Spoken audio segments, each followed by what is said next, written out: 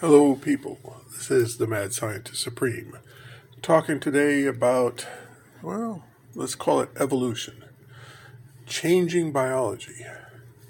Our first story comes from Science Magazine, 27 January 2023, page 321. All right, Fukushima, water release set to start soon. Fukushima was the nuclear meltdown in Japan after an earthquake and a tsunami.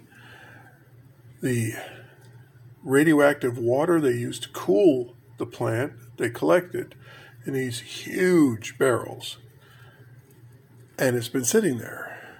Well, over time, though, it'll become less and less radioactive. But that time frame is rather long.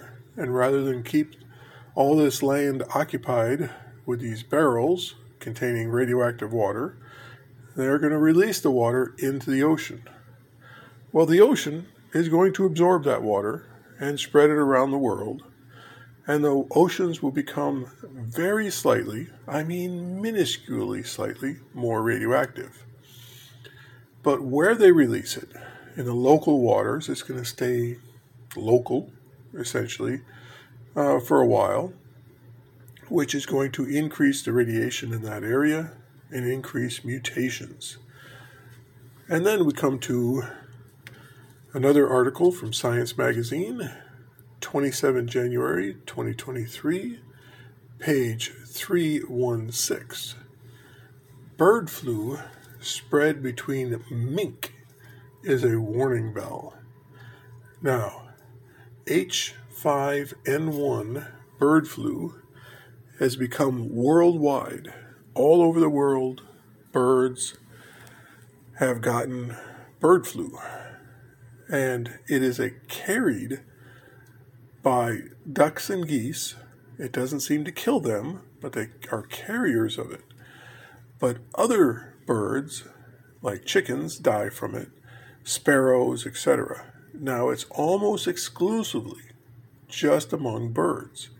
However, people have caught the H5N1 version of it, and the fatality rate seems to be about 75%. 75% of the people that actually can catch it, that do catch it, end up dying. Well, mutations happen all the time.